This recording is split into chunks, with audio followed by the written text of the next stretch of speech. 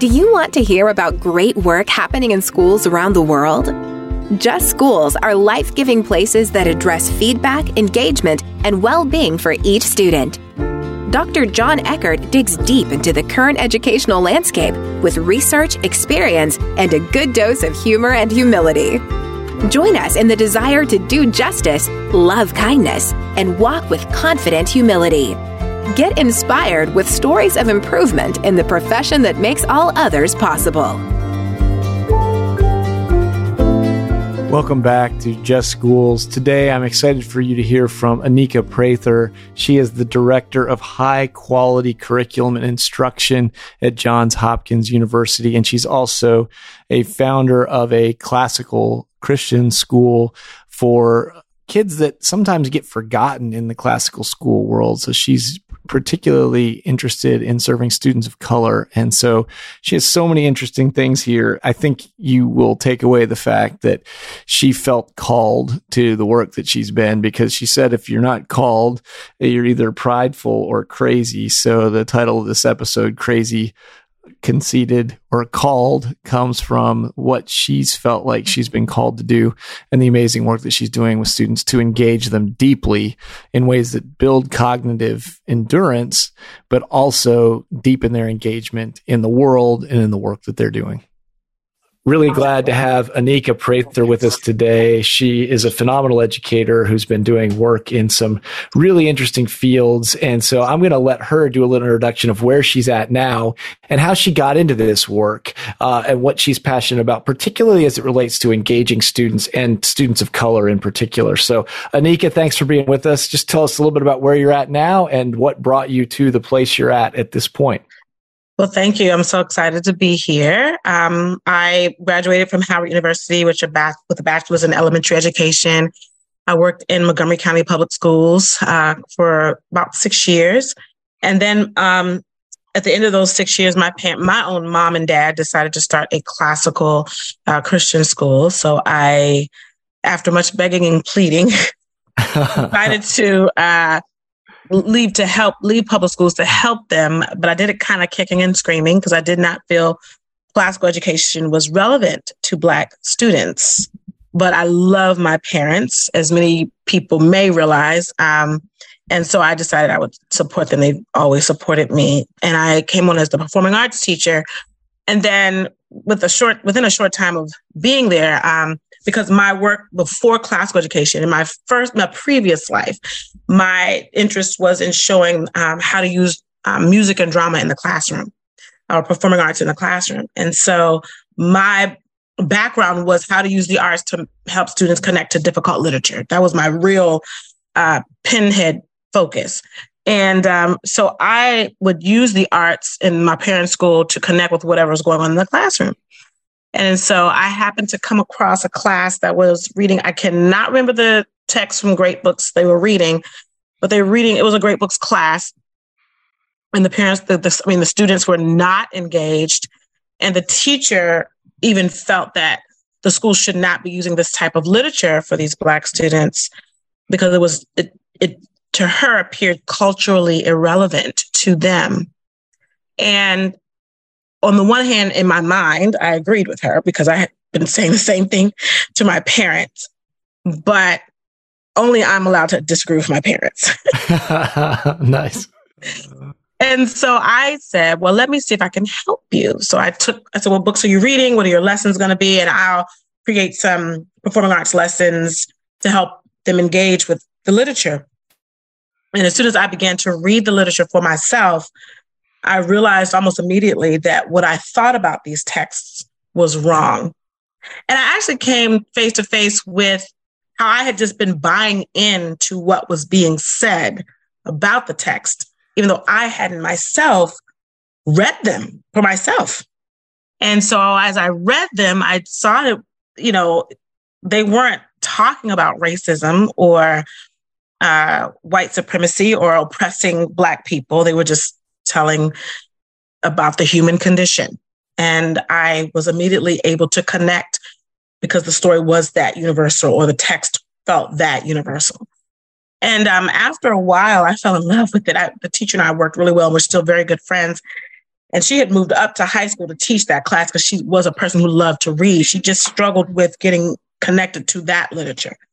And so she said, I think I'm going to go back to elementary and let you have the great books class. So I went on to just continue to teach the great books class at my parents' school for about another 6 years until the school closed down. And when the school closed down, it was very devastating for me because I had begun to see how this type of learning Latin, learning logic, creating a thesis and presenting it at the end of a school year, reading from the canon, connecting the canon, because my parents are definitely very much about Black history, but connecting the study of the canon with the Black experience. Like that was what the school did.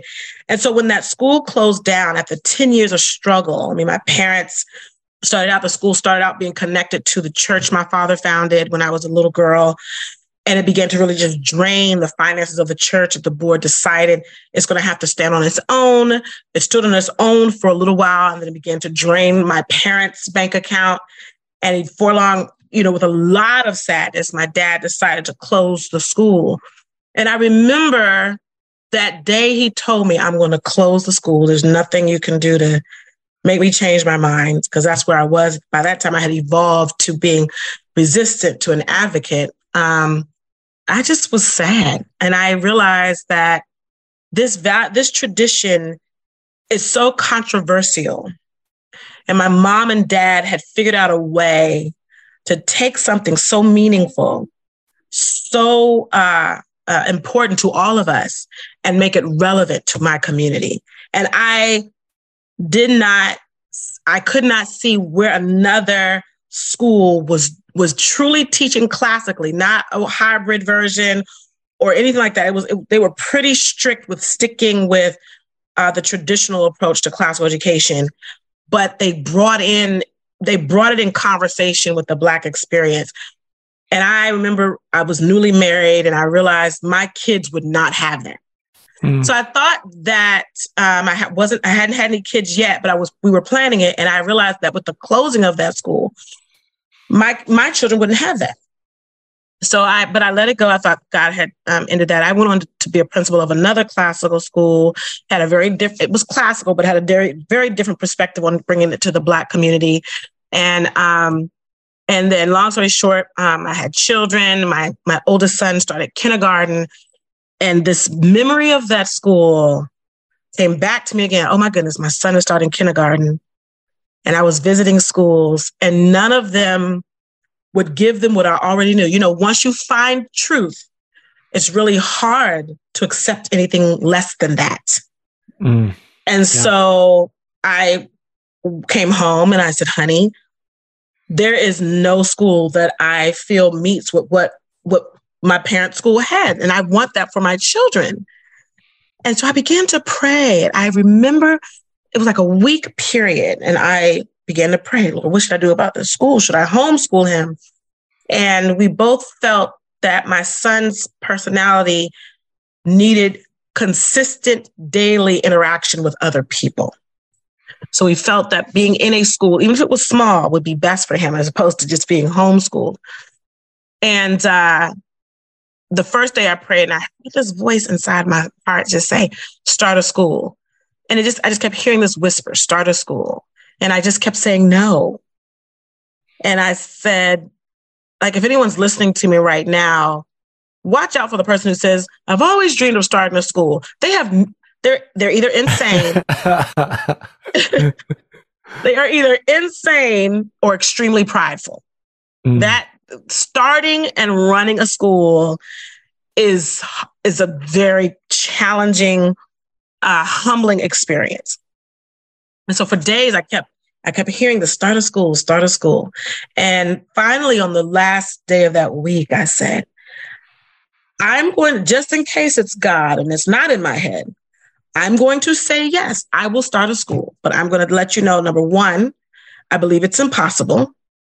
Number two, I don't want to do it. And number three, if it's really you, God, you have to do it all by yourself. I'm making myself available, but I don't know. I have no money. I have no way of knowing what to do. And so that was in the early part of 2015. probably January when I accepted it. And so I just went on and I registered the school, went through, did all the legal paperwork so it could be a legal entity. Still all the time saying I'm not even going to have any students. And my husband made this idea. He has his MBA, so he's always thinking financially. And he says, if you could get 12 students, now mind you, I'm not thinking full-fledged school. I'm thinking one-room schoolhouse, me, my little kindergartner, and up to second grade. I was going to take K through second and do it like a little one-room schoolhouse with 12 children. And my husband said, if you can get 12 students, you have enough to pay your rent. We had found the church was going to allow us to rent a room, and it was already zoned to have a school, so we could do that easily. If you could get 12 students, you have enough to pay your rent and your salary, and you should be fine. So I advertise on social media, and I get 30 students. Wow. With just 30 days left in the summer, and I had to scramble and find teachers. And these students range in age from kindergarten through 10th grade. Oh, wow. Wow. Okay. Big jump from K through 2 to K through 10. I had to keep going back to the Department of Education, changing my licensing all the way up. And finally I just said, well, just give me all of it, K through 12. Yeah.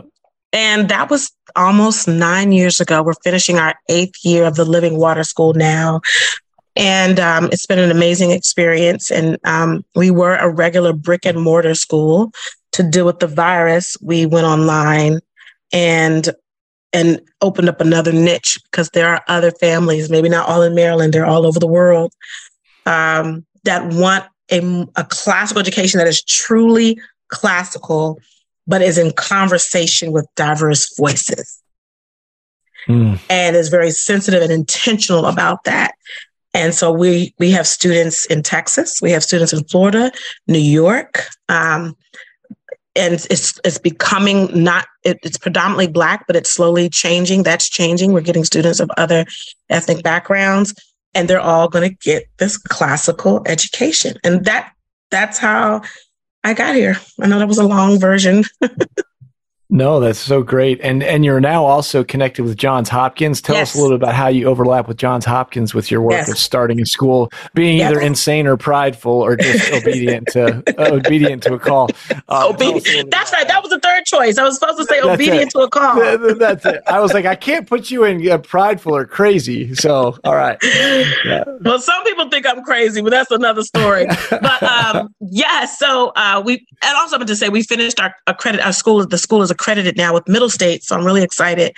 We just earned our accreditation this week and got the official letter. And so in the midst of all of that, I started a position. I was teaching classes in the classics department at Howard University, but I eventually was offered a position to be the director of high quality curriculum and instruction at the Johns Hopkins Institute for Education Policy, founded by Dr. David Steiner and Dr. Ashley Berner. And I've been there now for almost a year, since July of last year. And it's there that I get to do consultation, teacher training. We analyze and assess curricula, school culture, just every nook and cranny of school, and as a way to make school better for all children. And so my part of the Institute is I'm really focused on more curated projects. They're designed unique to the particular school. And I just kind of find out what the school needs from me. And it may be, can you assess this curriculum that we've been using? Do you think it really meets the needs of our diverse students? Or could you rewrite a whole unit on this topic and we'll use it as a model unit? And then I also support the knowledge map at the Institute, where we do an even broader review of curricula, looking for content-rich curricula as well as equitable curricula for students. And so, and I love that work so much. Well, it's amazing. I just love the title that you have, the director, not of curriculum and instruction, but high quality curriculum and instruction. I always wonder, we have lots of departments of curriculum and instruction across the country, but it is definitively a fact. Not all of it is high quality. So yes, absolutely. Let's focus on the high quality, yes. Which leads me into this next question, because the book that undergirds the podcast is Just Teaching, with the idea being that if you have feedback, engagement, and well-being for each student, that's teaching for justice and flourishing. And so the classical curriculum is sometimes overlooked as a way to deeply engage students. And so what I heard you say when you originally were opposed to classical education is you hadn't read the material. You didn't even know what you were critiquing. And this feels to me like a symptomatic problem in society right now, where we're talking past each other all the time because we haven't taken the time to actually deeply engage the ideas. And so that's what classical education, or built around truth, beauty, and knowledge, is designed for.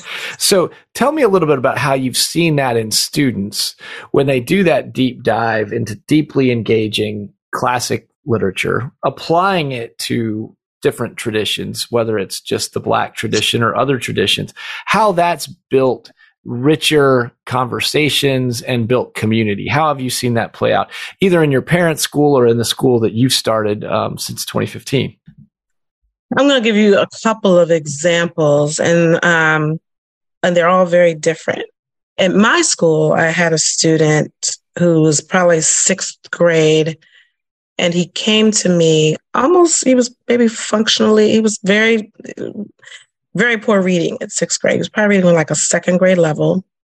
And he was the class clown. He was a very nice kid. So he wasn't a behavioral problem in that sense, but he was always just joking and laughing. Couldn't get him to sit still and learn. And then the other piece about it is if anyone looked at him wrong or said anything offensive, he'd get really angry and lash out. But he was generally a good-natured kid. That was him almost 9 years ago. Just before the pandemic, he came to me and he said, "Have you noticed something?" I said, "Oh, what?"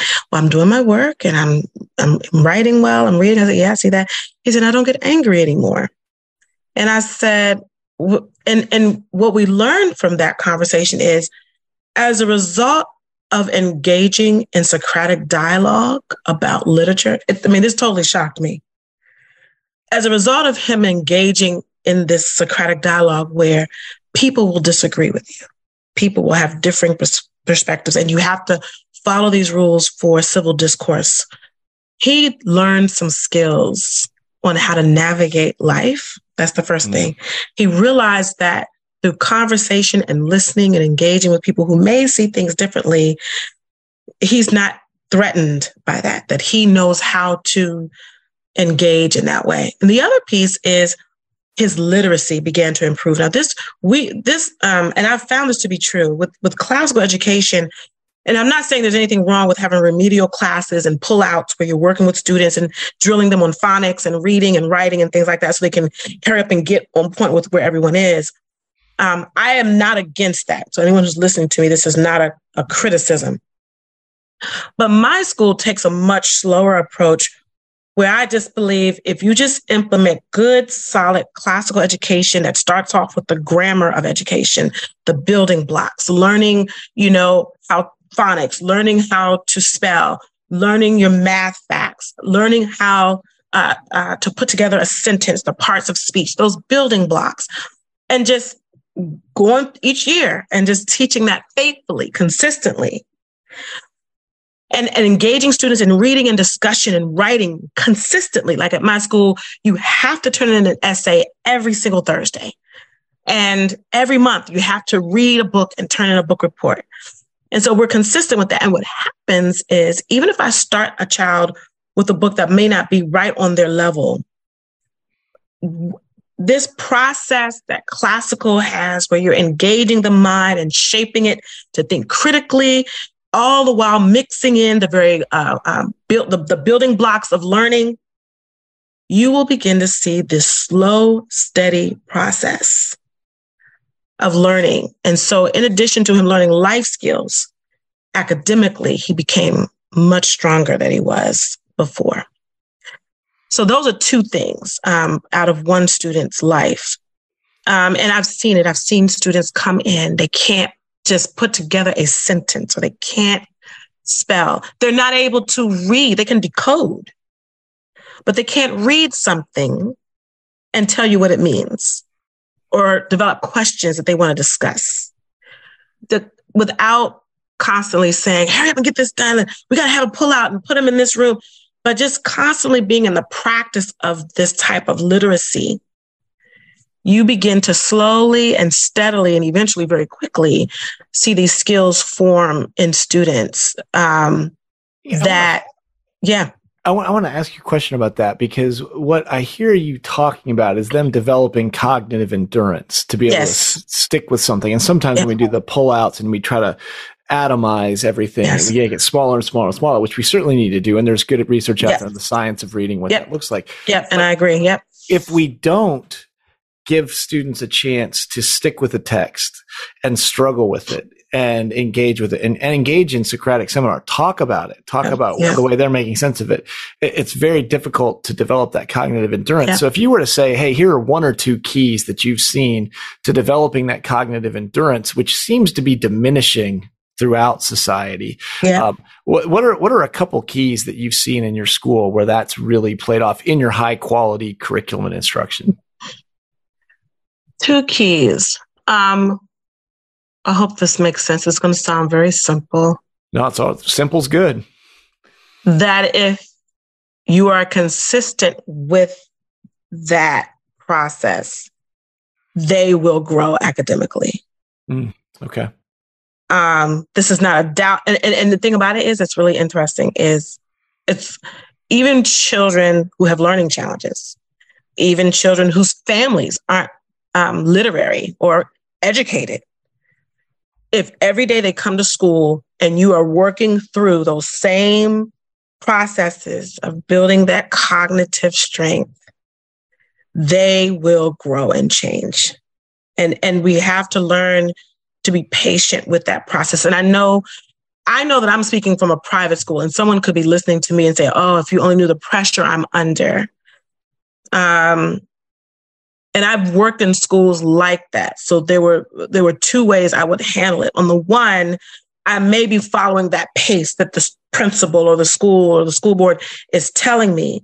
But there are other things just as a teacher, that I may be doing with the child after school, at recess, as a pull aside, that we are constantly working through that while still, and I'm saying that just as an example of how much I believe in this process. And I remember trying this out when I was working at a Christian school that was very much test driven and very much, this is not a critique of ACSI school, because I know they are very valuable to what we do. But to be an ACSI, you have very certain standards you have to follow. And I remember entering in my standards and how we met them. And I did that, and I followed the rules there. But then what I would do is I asked her mom, and I know, this is off the clock, but I'd ask her, can I work with her a little bit after school or during lunchtime or recess time once a week? I would just do the same thing. And this little girl was not an English speaker. I believe she was from China, and she did not speak English. She was new in the school, new in the country. And she struggled with phonics. She struggled with learning. But over that 1 year that I had her, to this day, her mother follows me on Facebook. Her mother will say, what you did for my daughter, that was the building blocks. I could never be more grateful. I don't say that as a bragging point. I'm saying as a living example of how the strategy works and how you can kind of slip it in to whatever structure you're in. So that's one, the consistency. You will see change. I'm sorry, that was a long answer for one. No, it's good. It's good. The second thing is that it's a question that I have an answer for. Is learning happening when the only focus is the test or filling in the blanks? And I know those things aren't. Now, I'm not one of those radicals who feels like those things aren't necessary. That's not what I'm saying. But it can't be the only thing.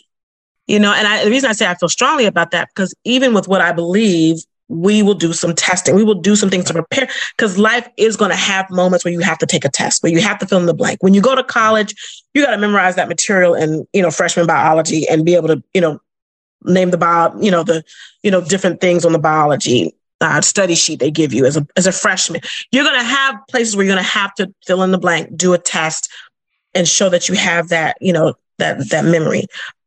But when it comes to creating strong critical thinkers, you got to have time and space within a school day or week or month or quarter where there is that slow process of cultivating critical thinking. And so filling in the blank, doing the high score on the test is not enough. Those are the two things that I would say. Yeah, so true. The consistency piece does a lot because it communicates confidence that the kid can get there. You don't have to give them a rah-rah speech. It's just, we're going to keep doing this. We're going to keep going. And it's not about the test. Right. It's about us learning and becoming whole human beings. And so I had to laugh when you were doing that. I wrote standardized assessments for years in science for like 7 different states for a publishing company because they paid me $25 to $40 per question. So it was good pay for a teacher, but we had to write them sometimes at levels on Bloom's taxonomy at the, synthesis level of Bloom's taxonomy. Like, you really can't do that on a multiple choice test. It's a lot easier to do that in a Socratic seminar. Yes. And so that's where the focus needs to be. All right. So this is our lightning round. I'm really going to test you here, Anika. I'm scared. Can you answer these questions in a phrase or a sentence only? We'll see if you can pull it off. So here we go. Best advice you've ever received as an educator? You got to write lesson plans. Okay. All right. And can I explain that, or is it just like you can explain it. Yeah, that's fine. Okay. When I first started, I'm a creative. When I first started teaching many years ago, back in 1995, I didn't understand the importance of that. The first year, I learned that you've got to get that lesson plan book. Yep. And even if it's shorthand, because you will meander and wander. It'll be hard to get your kids where you want them to go. And it gives you something to go back to the next year. So you can see what did I do when last year? Yeah, no. Yes. Well, good advice. All right. What's the worst advice you've ever received as an educator? This is the advice that made me leave the public school system. Okay. Here we go. No offense to public schools, please. Yes. I was having a student who was falling through the cracks, and she was the only student. It was a predominantly white public school, and she was the only Black student in my school and the only one in the grade level. There was like 5 different grade levels. And I went to the teacher's lounge, that was advice I was given I should never do. But I went to the teacher's lounge and I said, what am I going to do about this precious little girl? She's falling through the cracks. And a teacher, who I guess she meant well, said to me, well, I mean, you have about 30 kids in your class. We all know that somebody's going to fall through the cracks. You just got to let it go. That's crushing. That's crazy. I spent 12 years in public schools, and that's a gut punch. That's a gut punch. And it was and this public school was a pretty good public school system. And I believe she was a good teacher, and she was trying to help me be a realist. Yeah. I could not reconcile that. Yeah. Yeah. No, it's tough. All right. What's the biggest challenge you see for educators today? Not being caught up in the culture wars, that we can just be able to teach from our hearts and do the best that we can with our students without being caught up in these culture wars that either are judging us, threatening our career because of things we're doing from a good heart to give the best to our children, and that we're not permitted to do that. So that navigating that is going to be is an extremely difficult challenge. All right. We'll end on a positive note. What's the brightest spot you see in education right now? Oh, wow. These are such difficult times. Let me think. I think that in spite of all of what seems to be negativity right now, we are really having conversations about what is the best type of education and curriculum to give our children. Yeah. Like the fact that we're arguing about that, and those arguments are making it in the news. Yep. I think that's a good thing, because it shows that we care. It shows that the United States is caring, and teachers are caring, and school leaders are caring.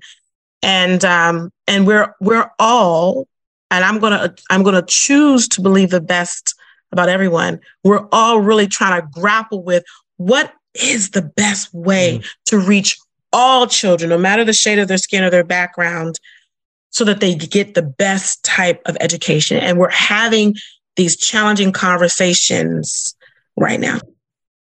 It's great. Great way to wrap that up. Anika, thanks for being with us today. Thank you so much for having me, John. I really appreciate you having me.